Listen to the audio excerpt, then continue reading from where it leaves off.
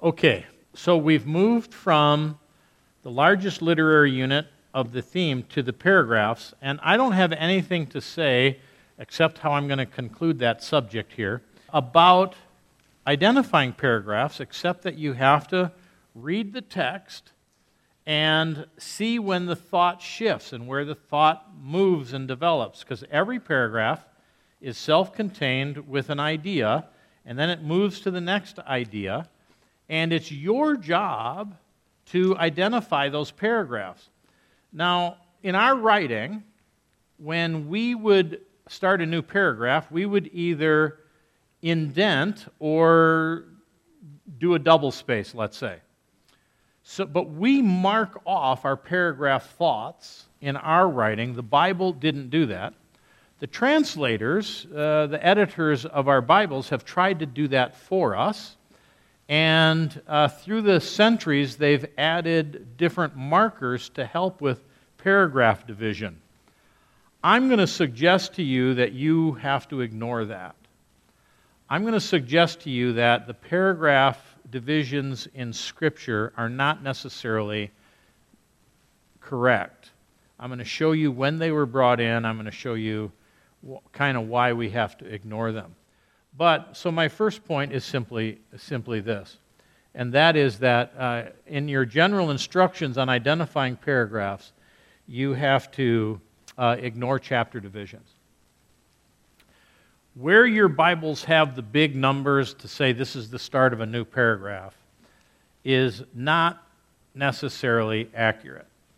And in fact, in many cases, they're misleading, and if you follow that, you're going to miss the connection that was intended by the author. And so I want you to look in your Bibles, and I'm going to show you just two examples of this. I want to show you Hebrews chapter 5, for one. We get ourselves in trouble not in Hebrews 5, but in Hebrews 6, when we follow the chapter break between 5 and 6. So turn in your Bibles to Hebrews 5:11. And in Hebrews 5:11, you're going to read this paragraph. We have much to say about this, and that's Melchizedek in the preceding verse, in verse 10, speaking of Jesus as being designated by God to be high priest in the order of Melchizedek. He then says, we have much to say about this, but it's hard to make it clear to you because you no longer try to understand. In fact, though by this time you ought to be teachers, you need someone to teach you the elementary truths of God's Word all over again. You need milk, not solid food. Anyone who lives on milk, but being still an infant, is not acquainted with the teaching about righteousness. But solid food is for the mature, who by constant use have trained themselves to distinguish good from evil. So the last paragraph of chapter 5 introduces this concept of immaturity and spiritual maturity. And the author of Hebrews wants to write to the people and say, I want to tell you more about Melchizedek, but you don't listen. The reason you don't listen is because you're immature. And solid food, the solid food of who Melchizedek is, you will not follow because you're not thinking as mature people. And so I can't write to you about that just now. So then he writes from chapter 5, verse 11, all the way through chapter 6, verse 20. And if you look in chapter 7, verse 1, he actually says, this Melchizedek was king of Salem and priest of God Most High. So he broke off in 5:10 and said, or 5:11 and said, I want to write to you about this, but you're not listening. And then he scolds them, and then he comes back and writes about it because now he's got their attention. In the middle of that scolding, your Bible puts a chapter 6. The chapter 6 does not belong there. It belongs after verse 10 because that's the end of that thought, and then he starts scolding them. You guys need to straighten up, and you guys need to listen. And in fact, when he comes to chapter 6, verse 1, he says, therefore, let us move beyond the elementary teachings about Christ and be taken forward to maturity. And he's still on the subject of maturity when he gets in chapter 6. That is a bad chapter division, and it doesn't belong there and shouldn't be there. Because you're going to say there's a new thought in chapter 6, and there isn't. The thought began in 5:11, and we're now following that scolding that goes all the way through chapter 6 until chapter 7, when he says, now that I have your attention, I can talk to you about Melchizedek again. So when you're looking for chapter breaks, and when you're looking for paragraphs, ignore the chapter breaks. Work hard at ignoring the chapter breaks. They're hard to ignore, but when you're doing study, you can do that. It's not easy, but you want to do it. All right, let me show you another one. It's Ephesians chapter 2. And this one also, to me, is exceedingly important. So if you look in Ephesians 1, as it leads into chapter 2, you will find that Paul is praying, and in chapter 1, he's praying for three things. And we're going to look at those, and I'm going to show you the connection into chapter 2. So, if you look in verse 18, this is his prayer. I'm sorry, chapter 1, verse 18. I pray that the eyes of your heart may be enlightened, in order that you may know the hope to which he has called you, the riches of his glorious inheritance in his holy people, and his incomparably great power for us who believe. So this is Paul's prayer, and he lists three things. I want you to know the riches, the hope that he has called you to, the riches of his glorious inheritance in the saints, and his incomparably great power. And then he says this, for us who believe. So it's God's power for us. This is his prayer. I want you to know God's power towards you. He then goes on to say this in the middle of verse 19, after that sentence, that power is the same as the mighty strength he exerted when he raised Christ from the dead. So let's follow his logic. I want you to know the power of God on your behalf. It's kind of like the power that God showed when he raised Jesus from the dead. So he's now taking an example of the power that God is showing to you, and he's saying, look how God's power was displayed in Jesus. So he says, that power is the same as the mighty strength he exerted when he raised Christ from the dead, seated him at his right hand in the heavenly realms, far above all rule and authority, power and dominion, and every name that's invoked, not only in the present age, but also in the one to come. And God placed all things under his feet and appointed him to be head over everything for the church, which is his body, the fullness of him who fills everything in every way. Now notice, he has not talked to us at all about the power he exerted to us. He's only talked about how it shows up in Jesus. And yet the prayer is, I want you to see how God's power has been exerted on your behalf, and yet we took a diversion over to Jesus. But look how chapter 2 starts. As for you, you were dead in your transgressions and sins. Jesus was dead. In which you used to live when you followed the ways of this world, the ruler of the kingdom of the air, the spirit who is now at work in those who are disobedient. All of us also lived among them at one time, gratifying the cravings of our flesh and following its desires and thoughts, and like the rest, we were by nature deserving of wrath. We were as dead as a doornail. But because of his great love for us, God, who is rich in mercy, made us alive with Christ, even when we were dead in transgressions. It's by grace you've been saved, and God raised us up with Christ and seated us with him in the heavenly realms in Christ Jesus, in order that in the coming ages he might show the incomparable riches of his grace expressed in his kindness to us in Christ Jesus. Now notice that chapter 2 is actually the prayer that was started in chapter 1.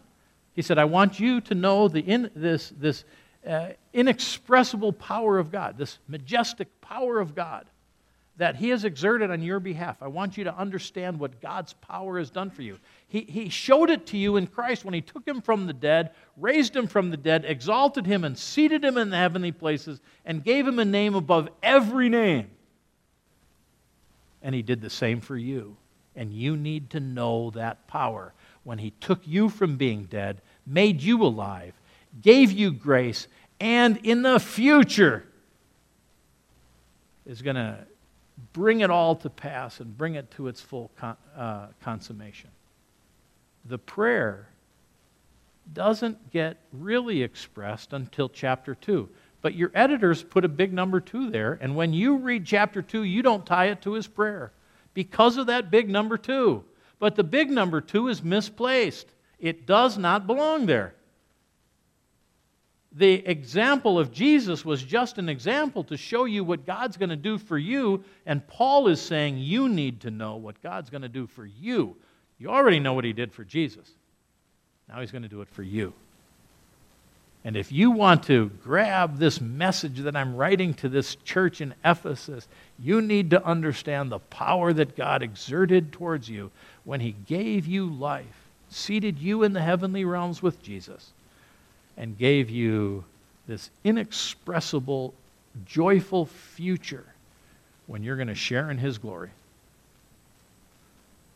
And if you want to live like a Christian should live, you've got to kind of capture that prayer. All right, that's a chapter division. It's misplaced. Some chapter divisions are not misplaced. But if you go in reading assuming that every chapter division is a new thought, you're going to mistake your paragraphs, and it's going to be harder to identify what's going on. So ignore chapter divisions. Just ignore them. You're better off if you ignore them. Okay, so needless to say, the next one is ignore verse divisions.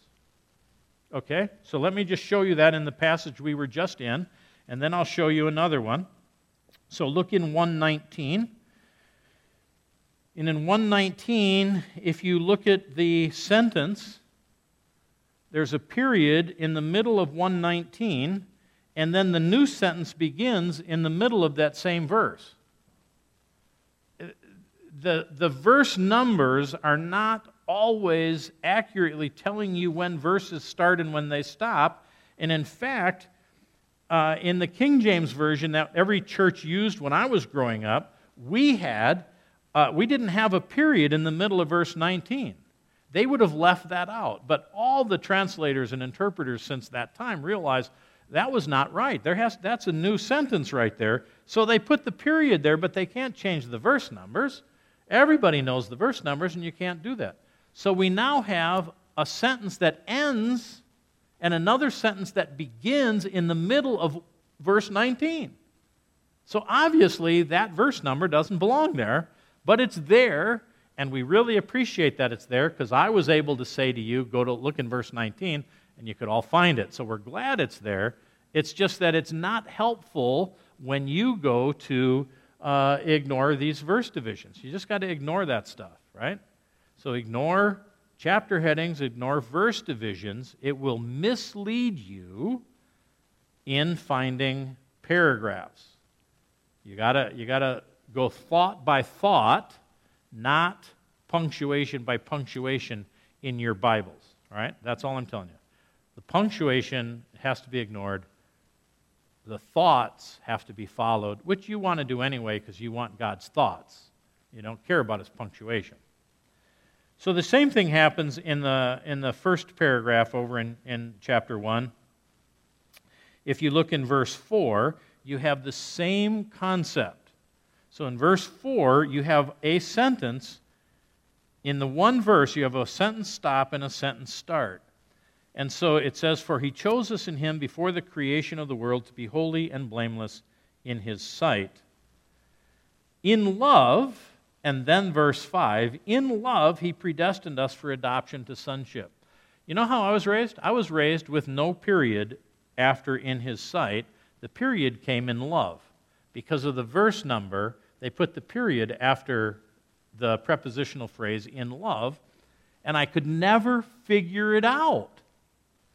And it read like this: "For He chose us in Him before the creation of the world to be holy and blameless in His sight in love." And then the next verse starts with a capital H, and He predestined us for adoption to sonship. And it just never made sense, because love and adoption as sonship needs to go together. Because He loved me, He made me His son. But in the old King James Version, it followed verse divisions, and we now know you have to discard them.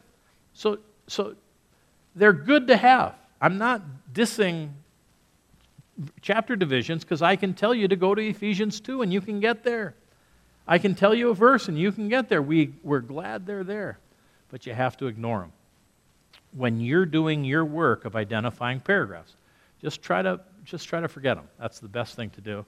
And then sometimes they work and sometimes they don't.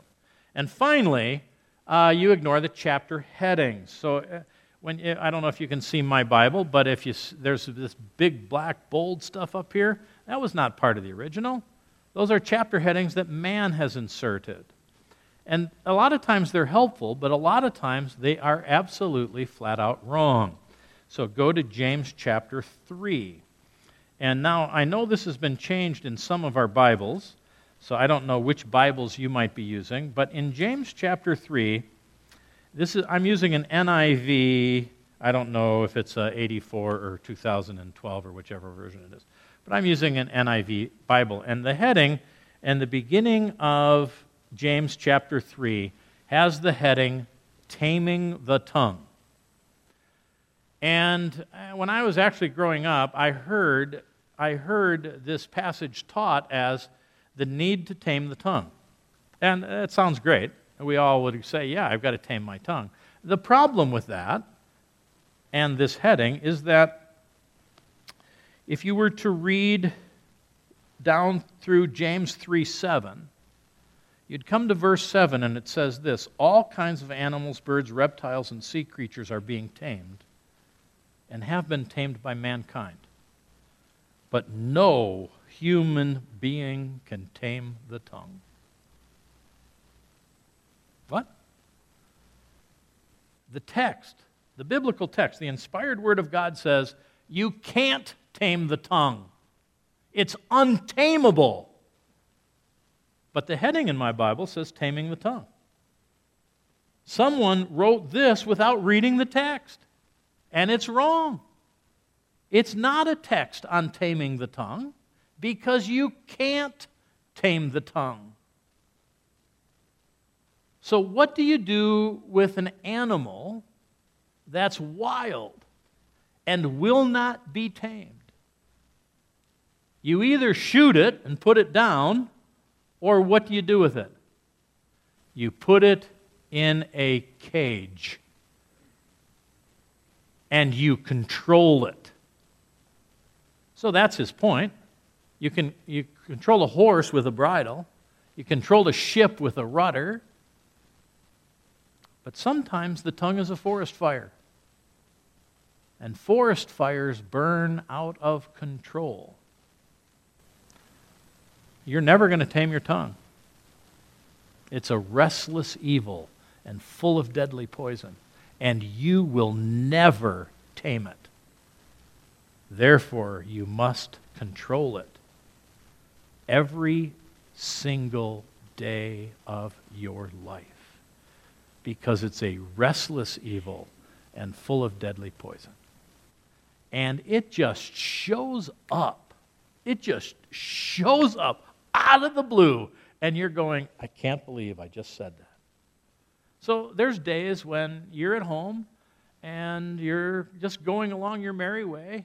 Mom or dad says X, and you go, what? You forgot to control your tongue, and it's a restless evil, and that fast, you who are supposed to be in submission to your parents were fighting with them. And we all know that's wrong. It just happens. So as I look back, I'm 67 years old, as I've told you, and as I look back in my life, I could not tell you how many relationships I have utterly ruined because I didn't control my tongue. And that wasn't a priority of mine for many years. But so I would say the wrong thing. And I would just say the wrong thing constantly, and relationships fell by the wayside, and people became less important to me than other things. And why? Because my tongue was out of control, and it's untamable. And all I'm saying to you in this particular setting is when you're looking for paragraphs, you've got to ignore these things. When you're looking for topic sentences, you've got to ignore this. Don't follow chapter divisions. Don't follow verse divisions. Follow thought divisions. And if you're following thought divisions, you're never going to read James 3 as, I need to tame my tongue. It's untamable. You can't tame it. Don't even try. But put it in a cage. Lock it up. Don't let it out. Because as soon as you let it out, you're done. So you have to ignore that stuff. Right? That's all. Ignore those things, and you will be better off in the long run. So I want to show you this because this is important, and it's kind of supportive to my arguments here. So in the year, in the 12th century, which is the 1100s sometimes. So the Bible was written in the 1st century. 1,000 years later, this is what happened.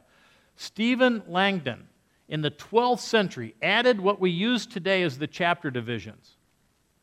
He did this into the Latin Vulgate. That's one of the earliest manuscripts we have. I believe that's in the Vatican. I'm not positive if that's the one, but I think that's of the Vatican. The tradition is that these divisions were later transferred to the Hebrew Bible. So he added them in 1100, and they were added to the Hebrew Bible. In other words, they were never in the Hebrew Bible. The chapter of divisions weren't there. A man has come and added them, and as a result of adding them, we can now find locations, but they were not part of the original, so don't think they're part of the original. This didn't come until 1100. It's closer to you than to the time that it was written. From manuscripts dating back to the 4th century, however, some form of chapter divisions were used. So in the 300s BC, people were starting to say, it would be helpful if I could have someone go to Ephesians 3. So I'm going to use a chapter division of some kind, but it wasn't uniform until 1100, in the 1100s. So the same thing happens with verses. And I got this off of Bible.org. You can pull it up and you'll see it. In 1551, Robert Estienne, or Stephanus, added verse divisions to his 4th edition of the Greek New Testament. In 1551. Now, this is why I'm telling you to ignore him. He added them while en route between Paris and Lyon, France. Now, how did they travel back in 1551? How did they get around? Did they drive cars? Did they fly airplanes? No, they rode horses, right? Or possibly carriages, or possibly walked, right? You with me? So the rumor is, and this is the statement, he added the verse divisions riding a horse between Paris and Lyon. And have you ever ridden a horse? And have you ever taken a pencil and tried to write on a piece of paper with a horse? I want to put 2 over here. And that's the rumor. He did it while he was taking a trip. And he didn't get the verses right. So don't think the verses are right. No one thinks they're right. They're helpful. They're not there to tell you where breaks are. So just don't think that way, right? That's when they were added, 1551.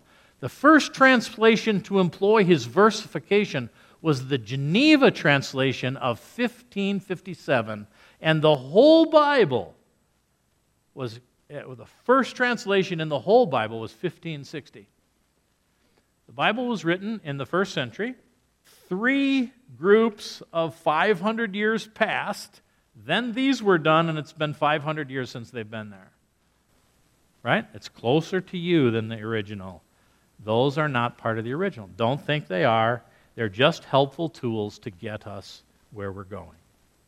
So, this, I think, is what you should take away from all this. You should be breaking down every book of the Bible into paragraphs.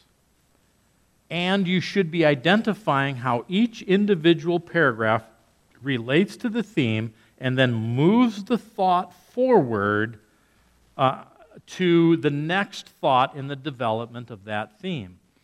So it's never not worthwhile.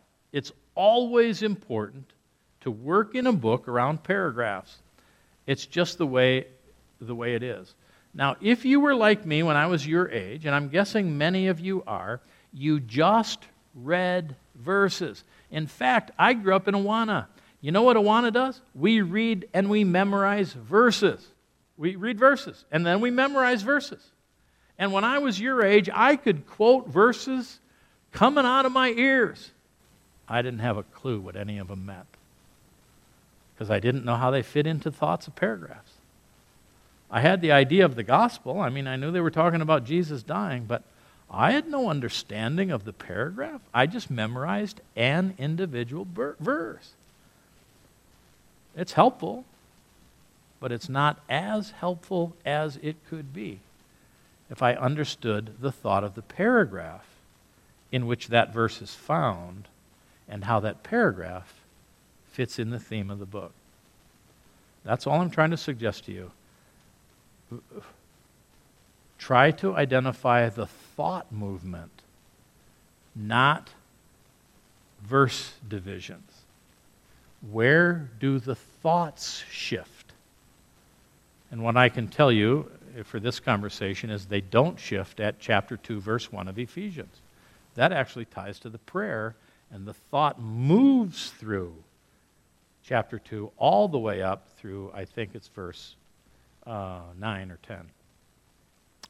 Okay, so that's your second step. Theme is the largest literary unit. Paragraphs is the next largest literary unit, and that's how you should work.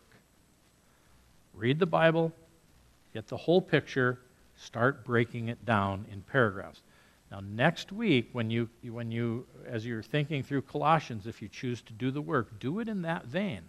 And watch how those paragraphs develop, and you will easily see the theme. It's there. It's all over the place. It will just start to come alive for you, and you're going to be able to go, man, it's all over the place. I can't believe I didn't notice this before. And you're going to be right if you read it enough when we talk about it next time. Okay, so after we're moving through big to little, and we're reversing the order in which you learned how to write, you've got to remember you used words. Then you put them together in sentences. Then you put sentences together into paragraphs. We're coming from the other direction, and we're going theme, paragraph, and so what is the next smallest unit? It's the sentence. The next smallest unit is a sentence. And so as you're working your way through Scripture, you observe the theme, then you move down to the paragraph, and then you move down to the next smallest or the next largest unit, which is you now have to understand sentences. So now I'm going to give you an English lesson, an English composition lesson, and if you were anything like me, this is where you would completely fall asleep. When I was in high school, I hated this, and lo and behold, here I am teaching it. But this is the English class lessons I despised. I didn't feel any value to be found in them. Now I'm sitting there saying, man, I should have paid attention. Because I used the issues of sentences in my interpretation, my understanding of God's Word, and I do it all day long. So you have to know how a sentence is constructed and the importance and role of different categories of the speech pattern. So a sentence consists of a subject and a predicate, a subject and a verb. A subject does the action. The verb is the action. That's a complete sentence. Johnny ran. It's a complete sentence. And you have a subject and you have a verb. But most sentences aren't that simple. Some in the Bible are. Jesus wept. Okay. Most verses of the Bible, most sentences in the Bible, are way more complex than that. And they start to use different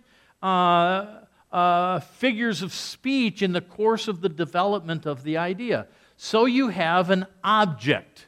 In some sentences, you have an object. You have a subject who does the action, you have the action, and you have the action happening on something that's the object. So Johnny ran on the football field. Johnny climbed the flagpole. The object is what Johnny climbed on. It's the action that happened somewhere else. Does this matter to us? When you're reading the Bible, it really matters to understand who does the acting and who gets acted upon. Ephesians chapter 1.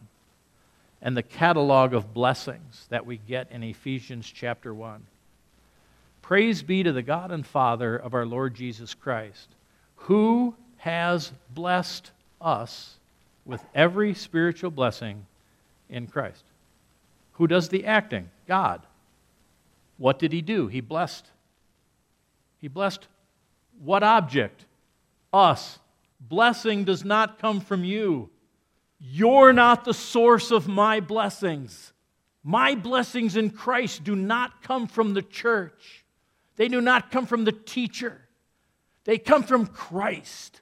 And God in Christ has blessed me.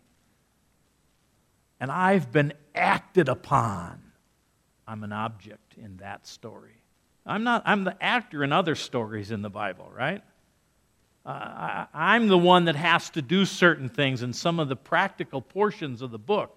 But if you want to follow the practical portions of the book and do the right thing, you have to start by understanding that you've been acted upon by God. And you got to have the object in this story right. And God acted on me.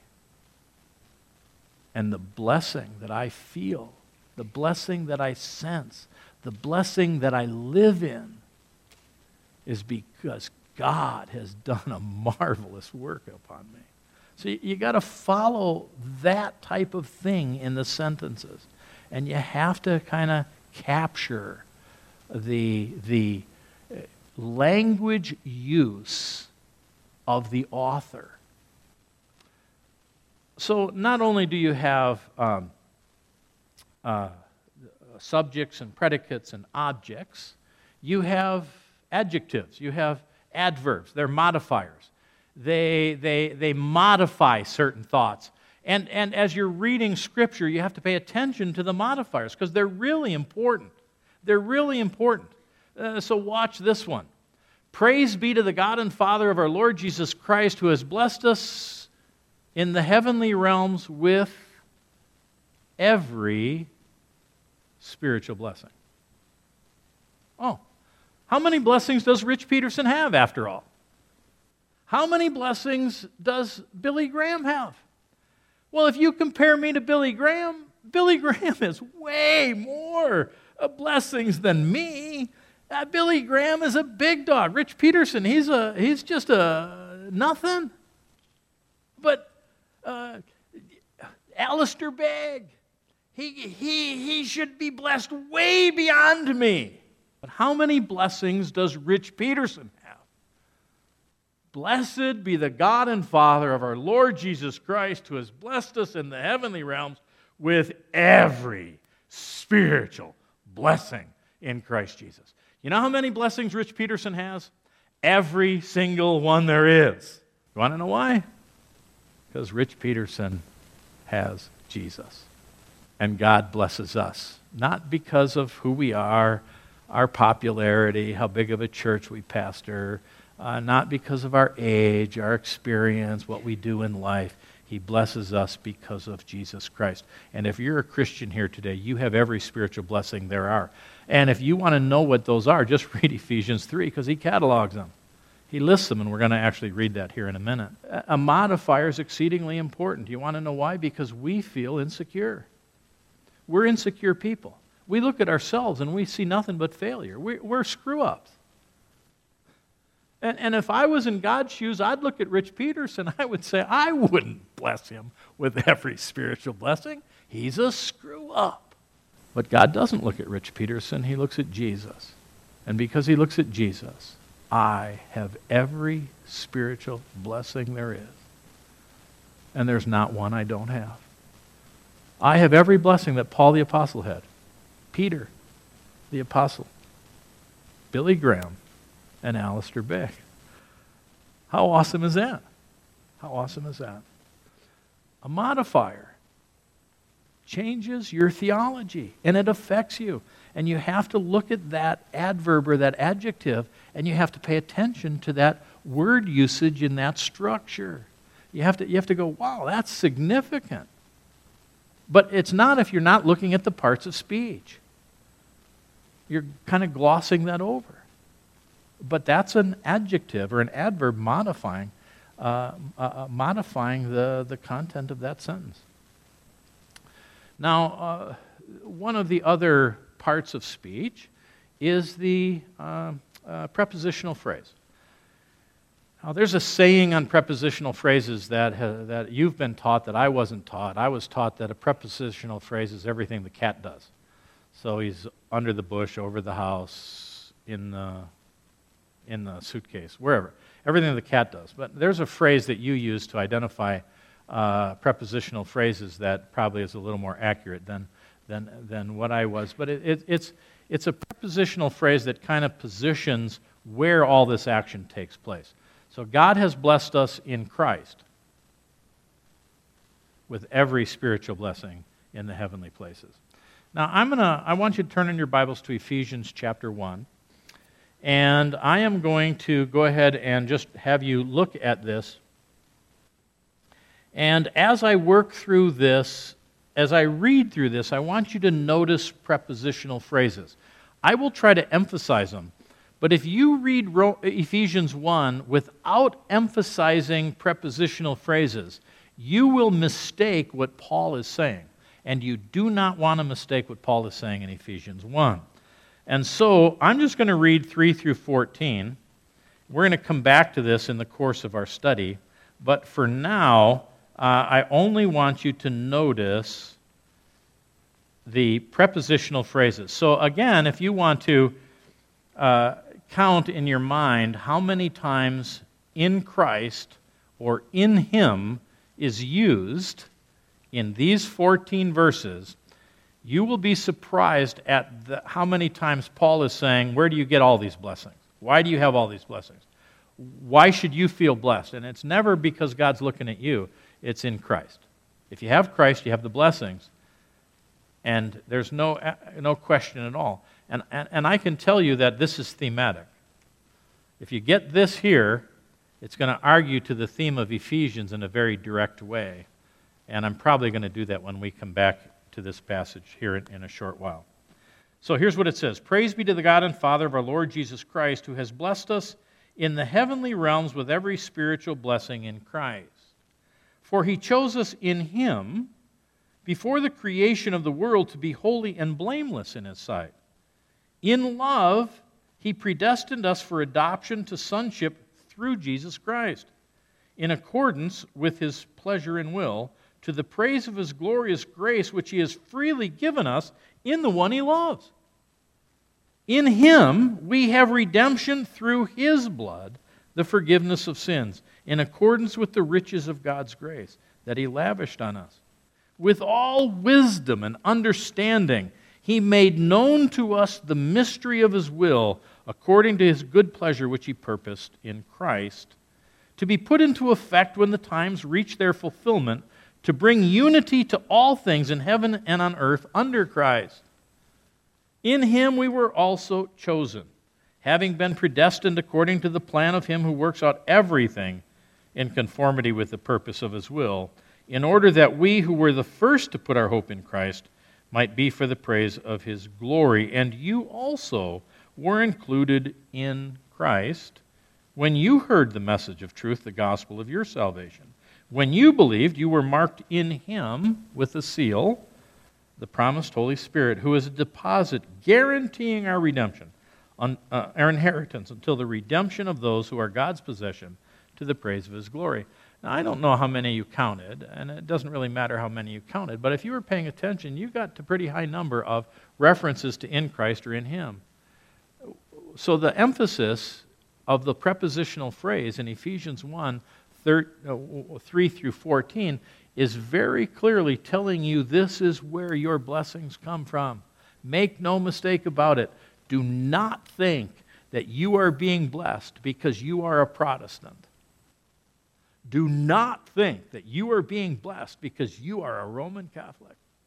Do not think that you are being blessed because you were baptized. Do not think that you're being blessed because you happen to be obedient. Do not think that blessings come for any other reason. And if you have Jesus, you have them all.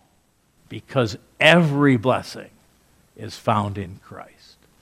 That is significant.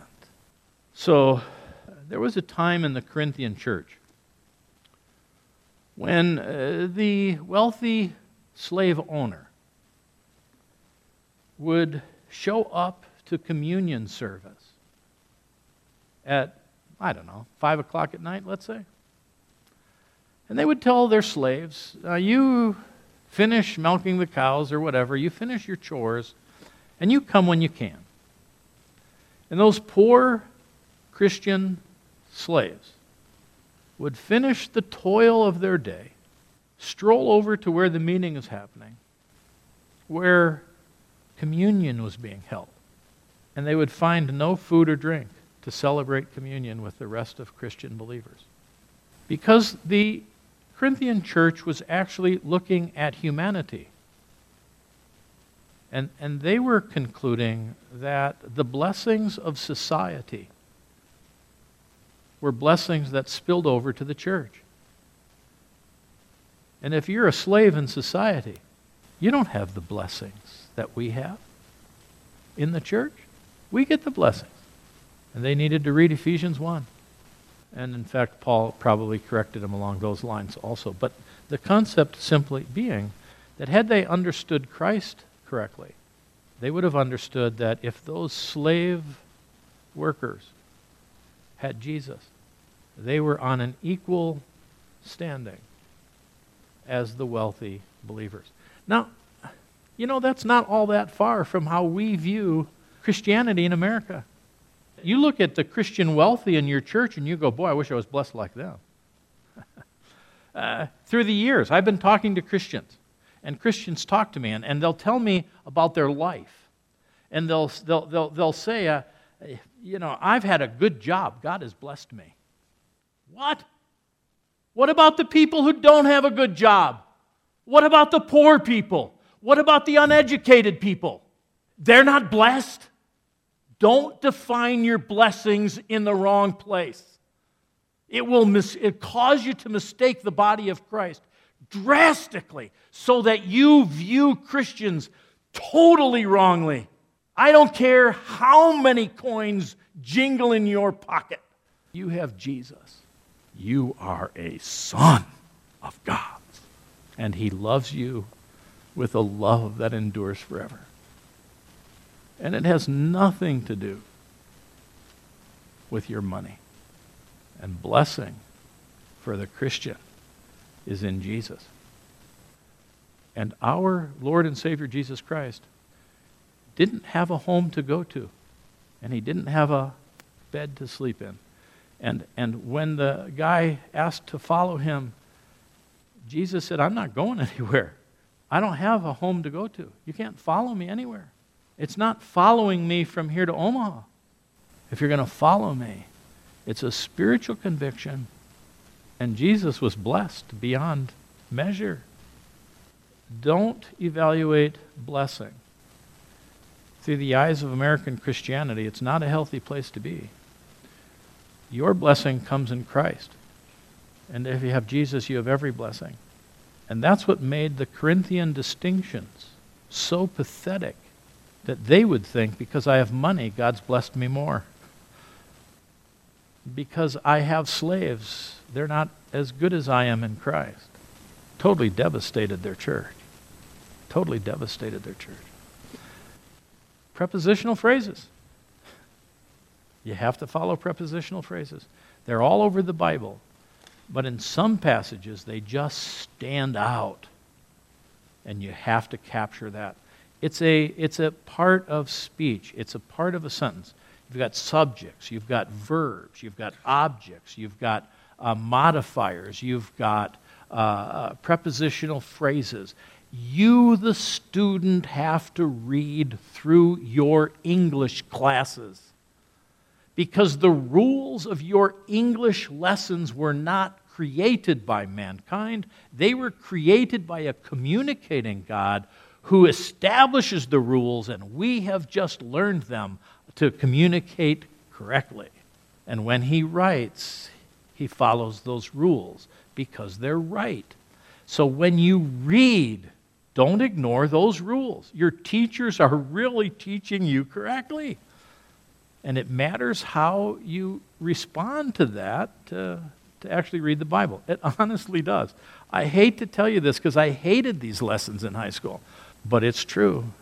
They make you a better student if you know figures of speech or parts of speech. Okay, so there's one more, and that's a conjunction. Now, a conjunction connects different parts of a sentence. So I went to the store yesterday, but on the way I got a flat.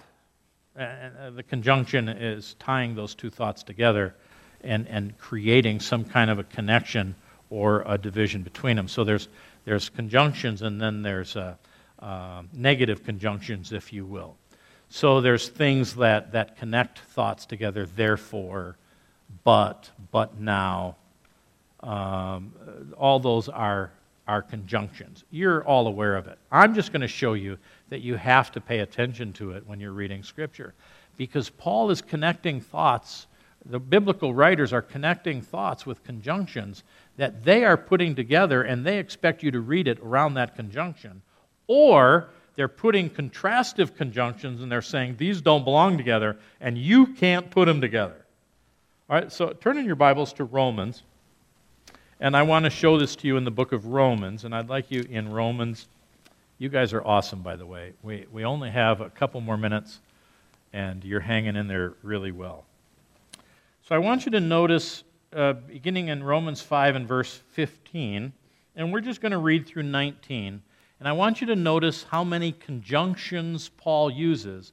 Whether he's connecting them or separating them, you're going to see all the conjunctions. And just notice in this text the use of Paul's use of conjunctions to shape your understanding of theology. Okay, but the gift is not like the trespass. The gift you get from Jesus is not like the trespass you got from Adam.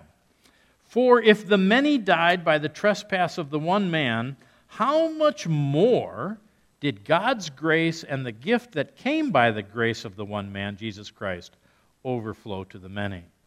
Nor can the gift of God be compared with the result of one man's sin. The judgment followed one sin and brought condemnation, but the gift followed many trespasses and brought justification. For if by the trespass of the one man death reigned through that one man, how much more will those who receive God's abundant provision of grace and the gift of righteousness reign in life through the one man, Jesus Christ? Consequently, another conjunction. So how are we supposed to think about this? Just as one trespass resulted in condemnation for all people, so also one righteous act resulted in justification and life for all people. For just as through the disobedience of the one man the many were made sinners, so also through the obedience of the one man the many will be made righteous. You know what Paul is telling us? That you inherited something from Adam, and you inherited something from Jesus. But they're not the same. What you inherited from Adam is sin and condemnation and judgment and death. But what you inherit from Jesus is much more than its opposites. It's much more. So when Jesus came into the world to correct what Adam gave you, he came in and didn't just bring you back to neutral. He didn't just fix the problem. He didn't just take away your sin, clean you up, take away your death, and take away the negative judgment of God and say, okay, now I brought you back to zero. You've got to start adding things into your account. No, it's much more with Jesus Christ. He not only brings you back to zero, but much more. He gives you justification and life. And so he not only brings you back to neutral, He actually throws all these things into your account. And so, yes, there's a similarity between Adam and Jesus, and that is these things are imputed to you. They did something, and you got affected by it. But the thing that Jesus did is far superior, so that you're not in a place of neutrality with God. Your account is full, because Jesus took all the negative deficit away. And then when he brought you back to neutral, he didn't stop there. He actually started pouring all these things into your account, and he caused you to be justified in the sight of God. Do you know what justification means? Justification means that all the negative is taken away, and you've been given righteousness for time and eternity. That's a simplified definition, but it's perfect. Forevermore, we're justified because of Jesus. God will see me righteous through time and eternity. Romans 5, built on the construct of conjunctions. The Bible's full of conjunctions. Some of them draw contrast, some of them unite thoughts. You have to piece that together. You have to move through this process so that you see the parts of the speech and what the author's driving home. And now you're moving big to little. So if we're moving big to little, we're moving from theme, paragraph, sentences, and then words. And it's the smallest unit of speech. It's the smallest unit in any composition. It's the word that makes up the sentence, that makes up the paragraph, that makes up the subject. But you, as you're studying through this, are sitting here going, okay, I have to go smaller and smaller, so how do these words get chosen? I'm just going to give you an example of this that I think is going to shock you. I think it's going to shock you. Because I never knew this was here until I first of all knew the theme of Ephesians. Once I identified the theme of Ephesians and I went back and read it, my mind exploded with this truth. And it was like shocking to me that I had never seen it before. So I'd like you to go back to Ephesians chapter 1. And in Ephesians chapter 1, we get this catalog of blessing. But there's a word choice that is so significant to the theme that, honestly, it's almost essential for us to see it and identify it. So I'd like you to look in verse 3 at the pronoun that says, "Praise be to the God and Father of our Lord Jesus Christ, who has blessed us." Us. Then I'd like you to look in verse 4. It says, "For he chose us." I'd like you to look in verse 5, and it says, "In love he predestined us."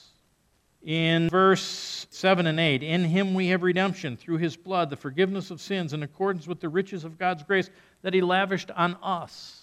With all wisdom," verse 9, "with all wisdom and understanding he made known to us."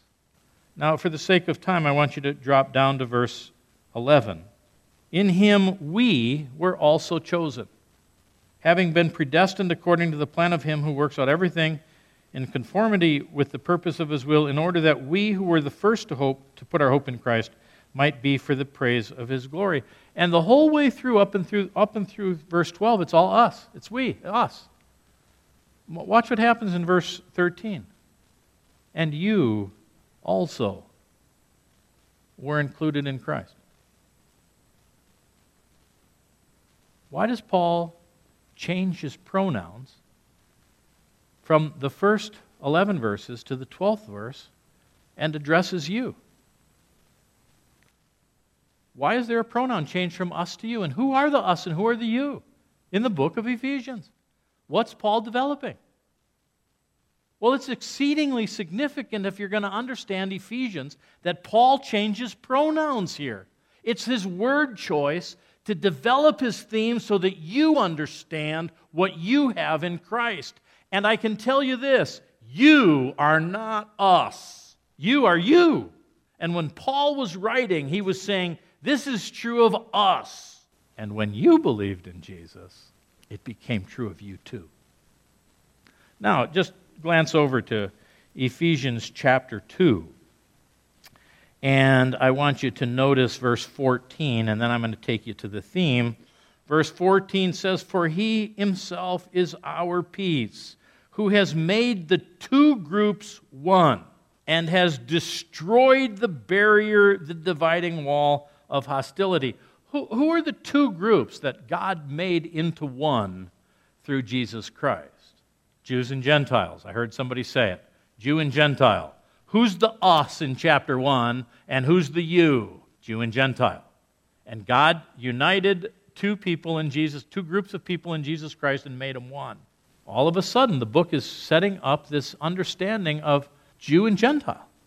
And the Jews were blessed in Jesus for centuries before Gentiles ever were. But then Jesus came into the world and brought salvation to the ends of the earth. And Gentiles were brought in so much so that Peter goes, holy cow, I can't believe he's saving even those Gentiles. And then Paul goes, and now because of Jesus, you have been given the same blessings we have. Now I'd like you to look at the theme. And I think the theme, my understanding of the theme of Ephesians is chapter 3, verse 6. And after the development of his argument in chapter 3, verse 6, he says, this mystery is that through the gospel, the Gentiles are heirs together with Israel, members together of one body, sharers together in the promise in Christ Jesus. And all of a sudden you understand the pronoun change in the first paragraph that you probably have read in the past and never noticed the thematic pronoun change. But what Paul is saying is simply this. Gentiles have an equal standing with God because of Jesus, because of God's Son. And you can never say that any class of people is unclean or doesn't have an equal standing. But Gentiles are members together with Israel in Christ.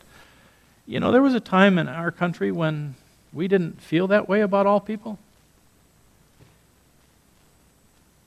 There were people of other colors that we looked at and we said, God can't love them like he loves me.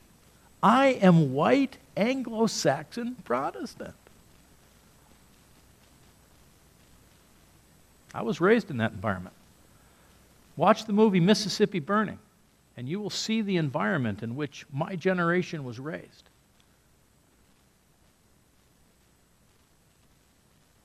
And 2,000 years ago, Paul wrote, don't be so stupid. Gentiles who have Jesus have an equal standing with God. And the Church of Jesus Christ in 1950 did not believe it. We taught it. We hated blacks. I was raised in that environment. Thankfully, it's changing in our culture. But prejudice reigns in America. And don't think it doesn't. How many black people go to your churches? When have you ever set foot in a black church? Isn't that sad? I was listening to a guy playing basketball. He was talking about his history, and he said, I never shook the hand of a white person until I was in college. In our day, in the world in which you live, prejudice reigns in America, in Christianity, even though Paul wrote this lesson in Ephesians. Read it and take it to heart and live it and to honor Jesus. Thank you so much for your attention.